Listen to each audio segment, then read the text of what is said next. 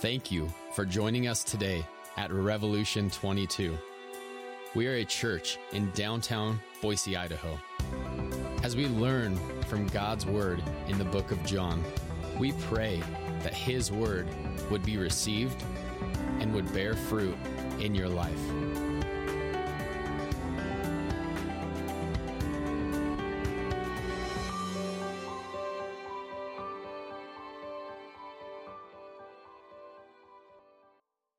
He is risen. Oh, good. You got it. That's great. We're here to celebrate the resurrection of Jesus. But that is not something that we just celebrate because it happened traditionally at a specific time, but something that has everyday implications in our lives. We are to celebrate resurrection and the implications of it in our lives every day of our life. There's not something that, although this is fun and we get up and we're excited to enjoy the new mercies that God gives us every day, this is still something, again, that is meant to be celebrated on a regular basis. We have been working through the Gospel of John here as a church, and we're actually finishing it today. Can you believe that? A year and a half later. So we're going to finish it. But John, as he has been inspired by God and written out this letter for us with a very, very pointed purpose. He was not hiding this from the very beginning. But John chapter 20, verse 30 and 31 says this: "Now Jesus did many other signs in the presence of the disciples, which are not written in this book, but these are written so that," here's his purpose, "so that you may believe that Jesus is the Christ, the Son of God, and that by believing you may have life in his name."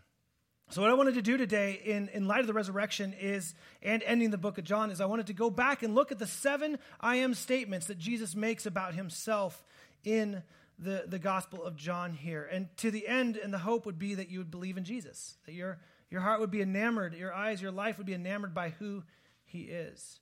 Why the I am statements is because if we're going to celebrate a resurrected Jesus, then we should probably understand or know a little bit about what this Jesus says about himself.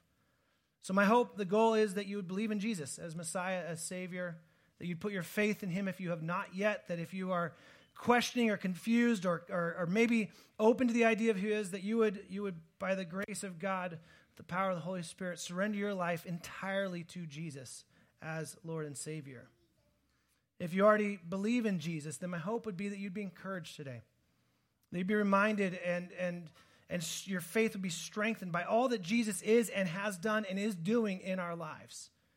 I'm often reminded by God's grace in my own life how quickly and often I tend to either intellectually or practically forget what Jesus has done for me, who he is, and what it means in my life practically. And so I would encourage you to not just tune out and be like, oh, yeah, I've heard all of these things.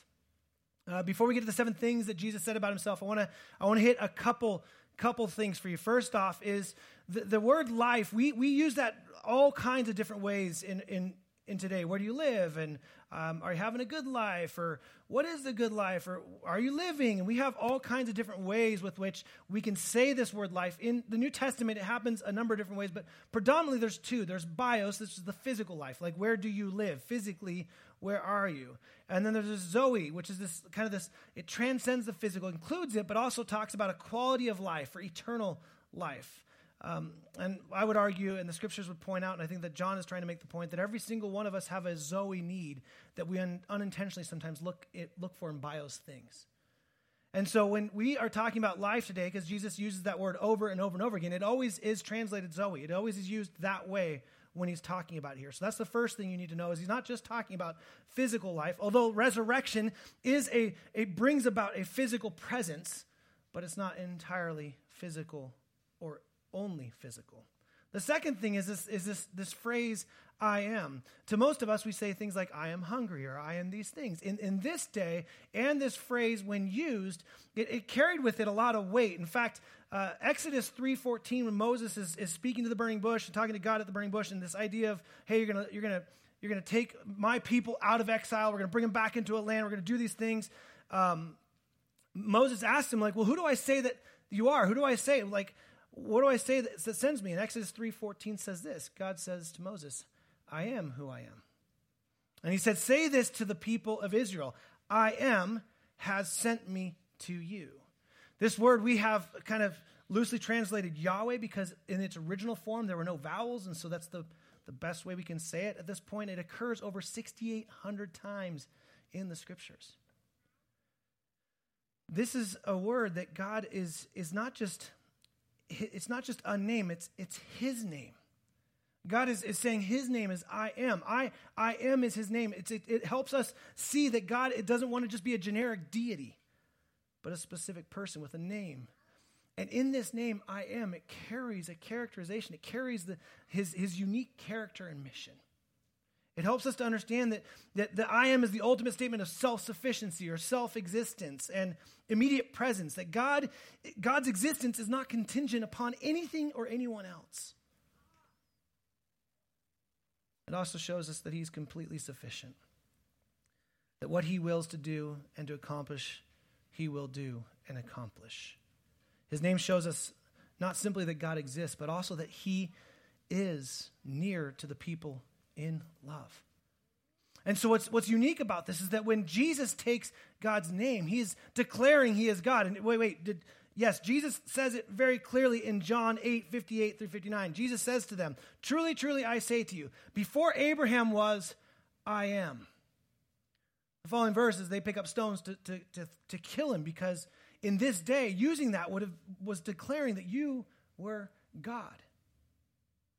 And so Jesus is not ambiguous in his statements. He's not clever. He's declaring something to be very true. He's saying ultimately in these I am statements, I am God.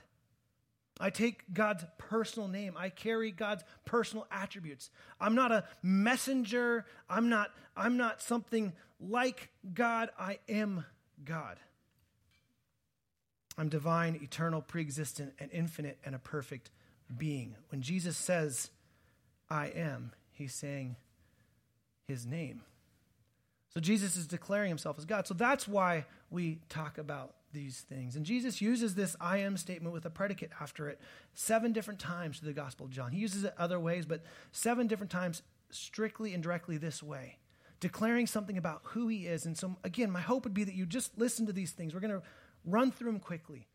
And you'd either be encouraged as someone who believes in Jesus or challenged to confess faith in Jesus if you do not believe in him. The first statement we'll look at is out of John 8:12. Jesus spoke to them saying, I am the light of the world. Whoever follows me will not walk in darkness, but will have the light of life. Jesus is talking about how if you look at this world, you see everything around us. This world is dark. It seems hopeless, and darkness cannot change its condition. Light must intervene. Light must come into it. It must invade in. And what Jesus is saying, he's not saying I'm like a light or I am a light. He's saying I am light. I am the light of the world.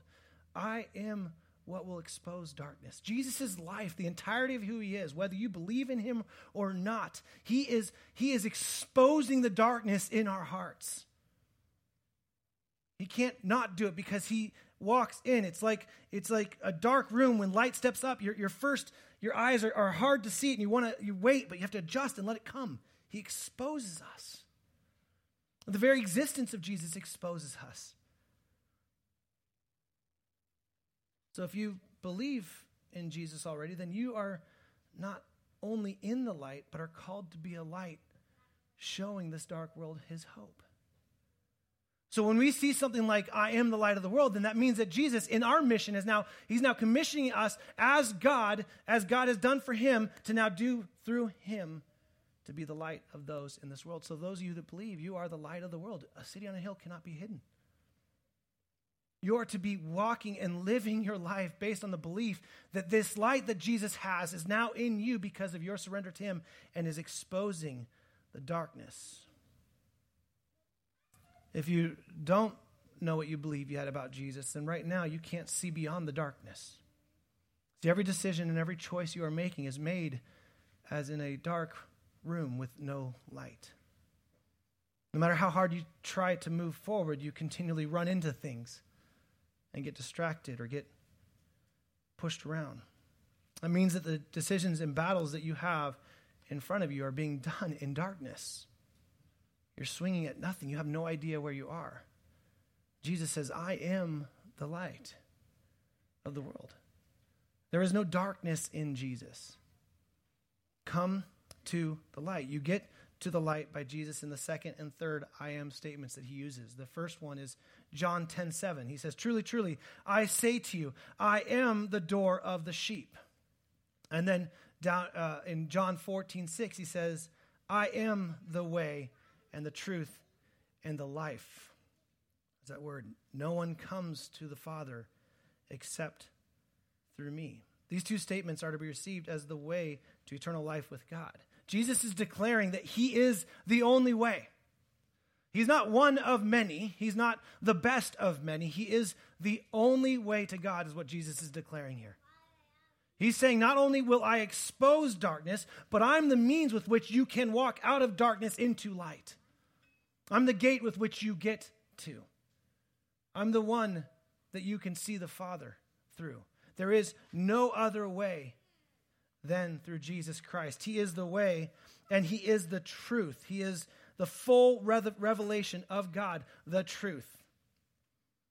Jesus is telling him there that there's nowhere else to look to find the true path to God. Nothing else in this world will show you hope like Jesus does.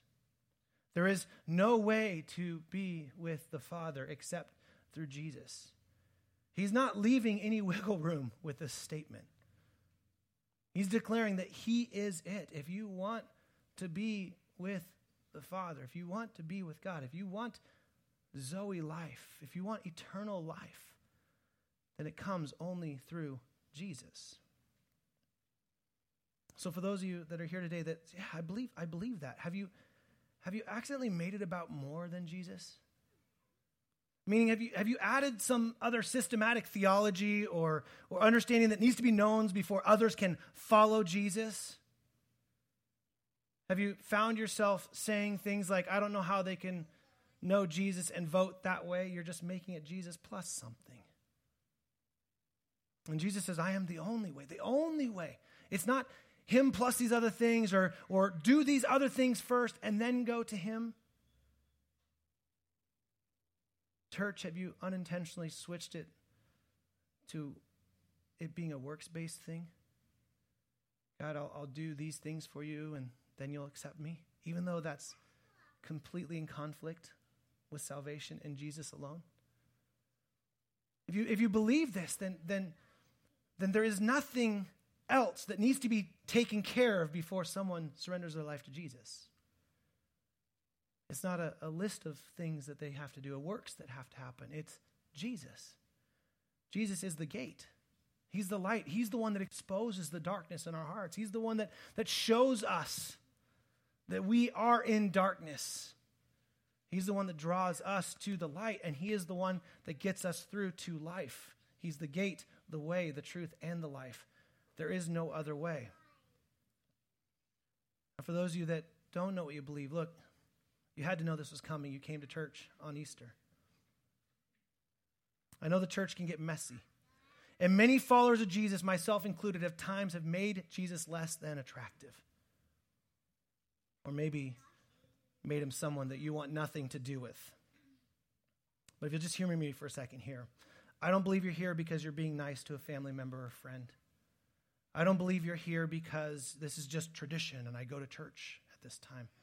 I believe you're here because deep down in your heart, deep down in your soul, you cannot seem to remedy the darkness that you feel.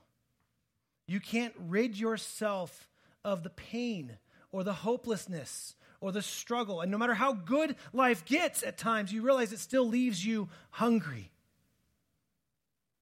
Because you've believed the lie that it's anything but Jesus. When really it's nothing but Jesus. You keep asking this burning question in your life. What is my life about? What is this afterlife? And both of those questions are answered in the person of Jesus. He is the way, the only way, the truth, and the life. Will you surrender your life to him? You cannot earn it.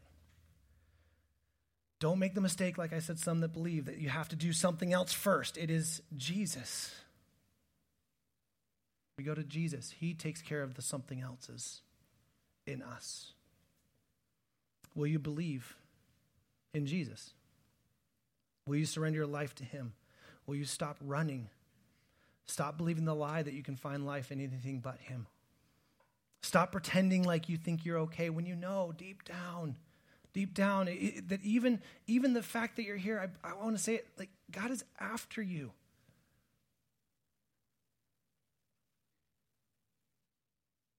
Believing this is not only about getting life, but it's also about sustaining life. See, I think so often the message that we declare is that Jesus is the way, and then we just move on and live our own life. And Jesus doesn't say that. In fact, the fourth I am statement that we'll talk about, he says, I am the bread of life. Whoever comes to me shall not hunger, and whoever believes in me shall never thirst. Now, this is a really interesting text because what Jesus is doing at this point is he's dealing with a bunch of people that are following him because they love the miracles with which he's doing, one of which was he just fed 5,000 people with nothing. And so this idea is ingrained in those people because they had known the history in the Old Testament scripture about Moses and the manna from heaven coming down and the collecting of the food. And yes, God provides bread from heaven. And Jesus says, no. I am the bread. He doesn't say I will provide bread, but the people that are walking around him right now, the people that are in close proximity to him, they're there to feed their bellies, not to surrender to him. See, what Jesus does in this statement is he tells us that not only is life found through him, but life is sustained in him.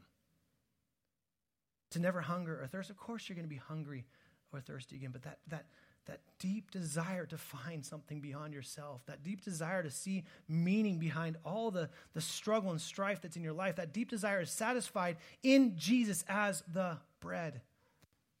You will never hunger or thirst again in him. We need more than physical bread. Again, Jesus is fulfilling the deeper longings and the eternal need by being the bread. That's what Jesus is doing here. For those of you that believe in Jesus, are you wanting something else that is distracting you from Jesus? Did you say a prayer at some camp, at some age, make some declaration at some point in your life, and then just move on and say life is about myself? What Jesus is declaring by being the bread is am I all that you want? I'm telling you I'm more than enough, but to you, am I enough? Do you believe that? Are you looking for other things? Are you trying to find and add to the Zoe life with some bios things? Even good things can be a distraction from the life that is sustained in Jesus Christ. Even the desire for relationships or money or security, all of those things that are bare needs, that bare essentials can be really good things, but they can also distract us from finding life in Jesus. Are you letting him sustain you? For those of you that don't know what you believe, when it comes to this, what the most gentle way I can say the harshest of realities is that nothing will nourish you or sustain you but Jesus. You will not find anything else to satisfy you but Jesus. Everything else you go to, you will want and need more of again. But Jesus, he is satisfying our souls at the deepest level, a satisfaction that brings a peace that we see in Philippians that makes no sense. A satisfaction that allows us to persevere in suffering because we know that our suffering compares nothing to the future glory that we have in Jesus. A kind of satisfying that is not just fleeting or momentary like everything else in our life. And you know this, if you don't know what you believe, you've seen this. You've experienced immense joy in a marriage or in a promotion or a child. You've experienced all these wonderful things, but then they always tend to just lessen. And although there's good in them and there's joy and there's excitement, you find yourself still wondering, is there more? Because only Jesus will satisfy your soul. One of the primary ways that he sustains us is he continues to care for us. The fifth I am statement, I love this one, is out of John 10:11. He says, I am the good shepherd. The good shepherd lays down his life for the sheep. Jesus is saying, he's saying here, he is the good shepherd. And how you know he's the good shepherd is because he gives his life up for the sheep.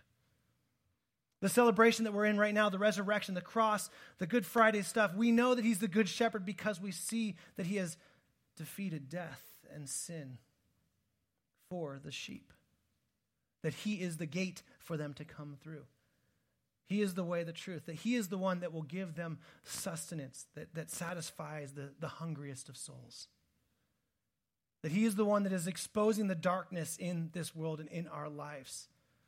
He is the good shepherd. He is the one who gathers the sheep and cares for them. He is the one that does. Jesus is speaking at this time in conflict with the religious leaders in this day who have just really displayed themselves as the bad shepherds. They had led their people away from truth. They put themselves before the people. They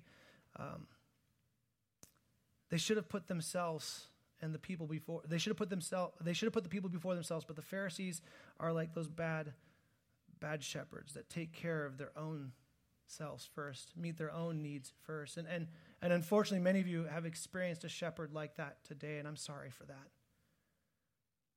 But the only one that sustains you is Jesus, the one that cares for you, that protects you, that will keep your soul, no matter how far you wander, will grab you and bring you into the fold. No matter what wolves come, will protect you, will lay down his life for you. The only one that does that is Jesus. He is the good shepherd. One scholar says it this way: Jesus comes not to pile burdens on, but to relieve them and carry them himself. Jesus comes not to scatter the sheep, but to gather them. Jesus comes not to devour the sheep, but to defend them. Jesus comes to seek out, rescue, heal, and feed the sheep. He will do so because he loves the sheep and they belong to him. This is proven and accomplished by him giving up his life for his sheep. Church, have you forgotten that Jesus is the good shepherd? The last few years, I feel like one of the things that the church has struggled in a massive way is fear. We've been so afraid of political stuff, of pandemic stuff, of financial stuff, just afraid. Fear and fear and fear upon fear. I think, church, we've forgotten that we have the good shepherd. And that there is no one that can snatch us out of his care. That he is the one that leads us to still waters and green pastures. Have you forgotten that he is your shepherd and he is good and he cares for you? Do you believe that he's good even if he's leading you down a path that is extremely scary? Do you believe that he is still leading you to still waters and green pastures? For those of you that don't know what you believe, or you're still unsure about Jesus, if you've ever wished you could have someone take care of you entirely, protect you from the wolves of this world, or even protect you from yourself, the Good Shepherd, Jesus, is able to do so. He will care for you, and he doesn't just care for you at salvation and say, okay, good luck, talk to you when I come back. He says, no, I will never leave you nor forsake you. He says, there's nothing in this world that will ever separate me and my love from you. He says, those who are mine, I will never lose one.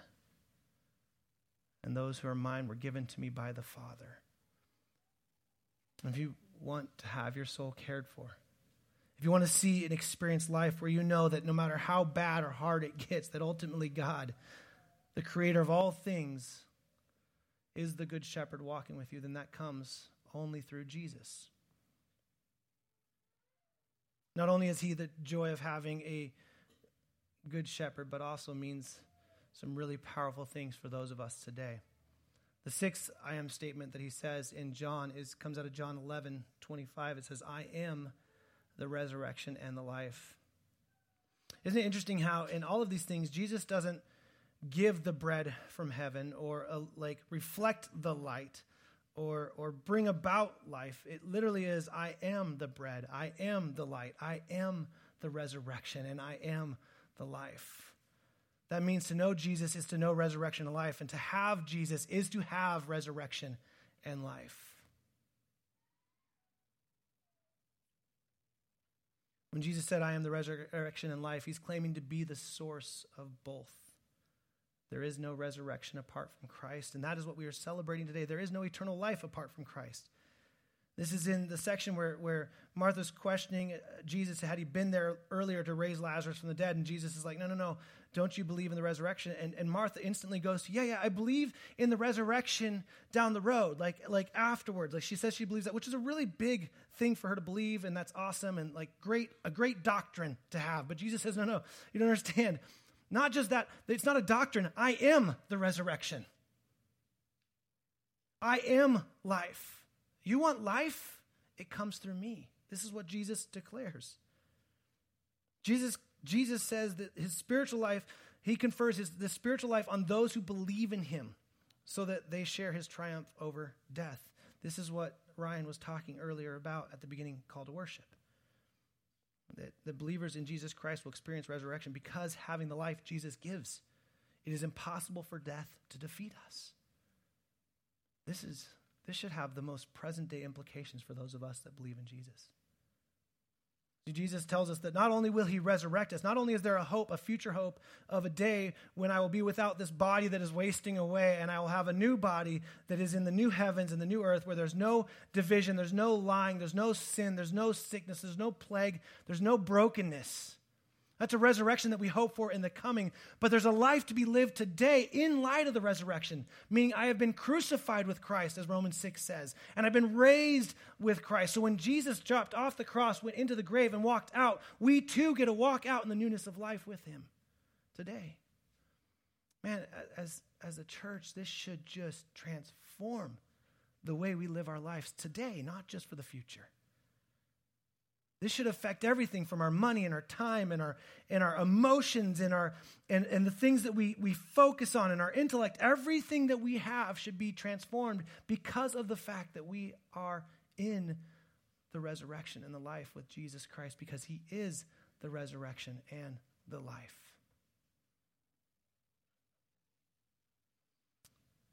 God is the creator and life giver, granting life to creation and breathing life into Adam. We know that Adam, in the story, Adam chose sin, which brought about death for mankind and brokenness, which is what we live in. Jesus comes as the second Adam, righteous and blameless and holy in all ways, to undo what Adam did and reverse the curse. The offer of Jesus isn't some doctrine, isn't some intellectual thing, isn't some fancy words. The offer of Jesus is himself.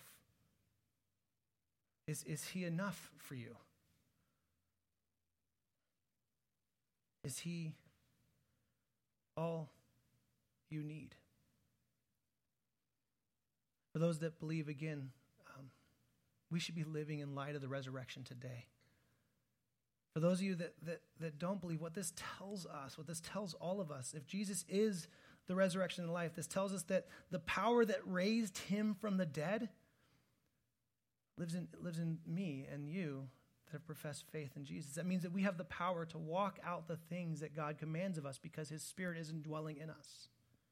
It means that we can actually make the choices to do the things that God asks of us because we have his power in us. It means that our life is not about us, but about him. This means for you, if you believe in Jesus, you would have the power within you to fight the very things that keep bringing death to you. So I end today as we finish this book with the same thing that John left us with. Here are the many things that we know that Jesus said about himself. Not me, not John, but Jesus said about himself. We have to deal with that. To claim that Jesus is anything but these things is in my mind, ridiculous. Will you believe in Jesus? Will you have Zoe life? Or are you going to spend your days on this dark world trying to fill a need with something that will never fill it? Will you have joy in a shepherd that will not only guide you but protect you and sustain you? If you believe this, then right now, my encouragement, right now, confess this. Confess with your mouth that Jesus is Lord. Believe in your heart that God raised him from the dead. You will be saved. That's all it is. It's not fix these other things first or make sure it's okay with this person in your family or what are they going to think about me? No, it's just confess with your mouth, to acknowledge in your heart, to confess. That means to put yourself, this is true, that he's Lord, that he's not some God that you just get to invite along with you. No, he is King of your life. And you will be saved. For with the heart one believes and is justified, and with the mouth one confesses and is saved, as Romans 10:9 and 10 has said. Jesus says, I'm everything you need. Is he all you want? Jesus said, I'm all you need. Not anything else. Just come to me. Will you surrender your life to him? The band's going to come up and we're going to sing, and then we'll get to the seventh I am in just a second.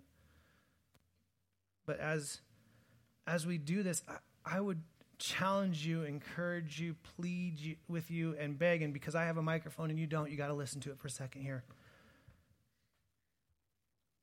Don't pretend for a second that you're believing the truth about Jesus. Jesus says he's all of these things. He doesn't get to be one or the other. He's all of these. He is God. He is the bread of life. He is the light. He is the way. He is the truth. He is the resurrection. And he is the life. You don't get a part of Jesus. You get all of him. There is no faith of partial Jesus. And so my encouragement to you would be to face this question head on. Stop going through the motions. Stop worrying about other things in life, like, I'll settle this more when I'm beyond college, or when my kids get older, or when my husband's finally here, or my wife finally does this. Don't wait. Settle this right now. Settle this right now and say, God, I want to believe in you, but help my unbelief. God, I want to believe in you, but I don't know if I can give all these things up. Then tell him this. And if you're here and you've professed faith in Jesus and you've followed him for a long time, then confess to him whatever you have done that has caused you to start practically or intellectually living as if he isn't all of these things he said about himself. Confess to him, God, I've been looking for life in something else. I've not been living in light of the resurrection. I've not been portraying the light of Christ. In fact, I'm not sure anyone would see me and see you. Then confess that to your good shepherd who will walk with you through that, who cares deeply about you and still cares about you even though you did those things. He proved it. Why? Because he wasn't the good shepherd because he did all these things. He was a good shepherd because he laid his life down for us. He doesn't need to do it again. And wherever you find yourself today, then I'd plead with you. I'd plead with you to let his resurrection and life invade yours in such a way that you can no longer live for yourself, but live for him alone. And watch what God does. I promise you, your life will be really hard still. But watch what he does. You'll start seeing light and life breaking out in all other aspects around you. Because I'm sorry, guys, the darkness has no power over the light of Jesus. In our own hearts and in the hearts of anyone around us. And if you're here today and you're like, man, I was hoping that someone would have come here today and heard this, it's not too late for them to hear it from you. Go preach the gospel to your brothers and sisters that aren't home yet. You don't have to put them in this room. You're to be the light to go out of this room. Go and do that. Father, we thank you for the ability to gather. We thank you for the ability to, what an honor it is to be able to walk knowing that your light is in me. To be able to live in such a way that when people see what I do, they don't see me, they see you. God, what a gift that is. I'm so undeserving of it. Father, I pray for the individuals that are here today that have liked you but never surrendered to you. I pray that you would draw them to faith in you. Even if they're like, I don't know, or I don't understand, or I'm confused about these things, God, I pray that they would not care about those details. All they'd care about is you. And Father, I pray that you would help us as a church to continue to show this dark world just how Jesus is enough. He's more than enough, and there's nothing else that will satisfy. And Father, for those that are your children here, your brothers and sisters, for those that are getting ready to even partake in communion in just a second, God, may our lives be lived today as the truth that you are the resurrection and life. May there not be a single thing that we partake in that distracts from you being made known and you being brought glory. We pray all this in our resurrected King, Messiah, God, Jesus. Amen.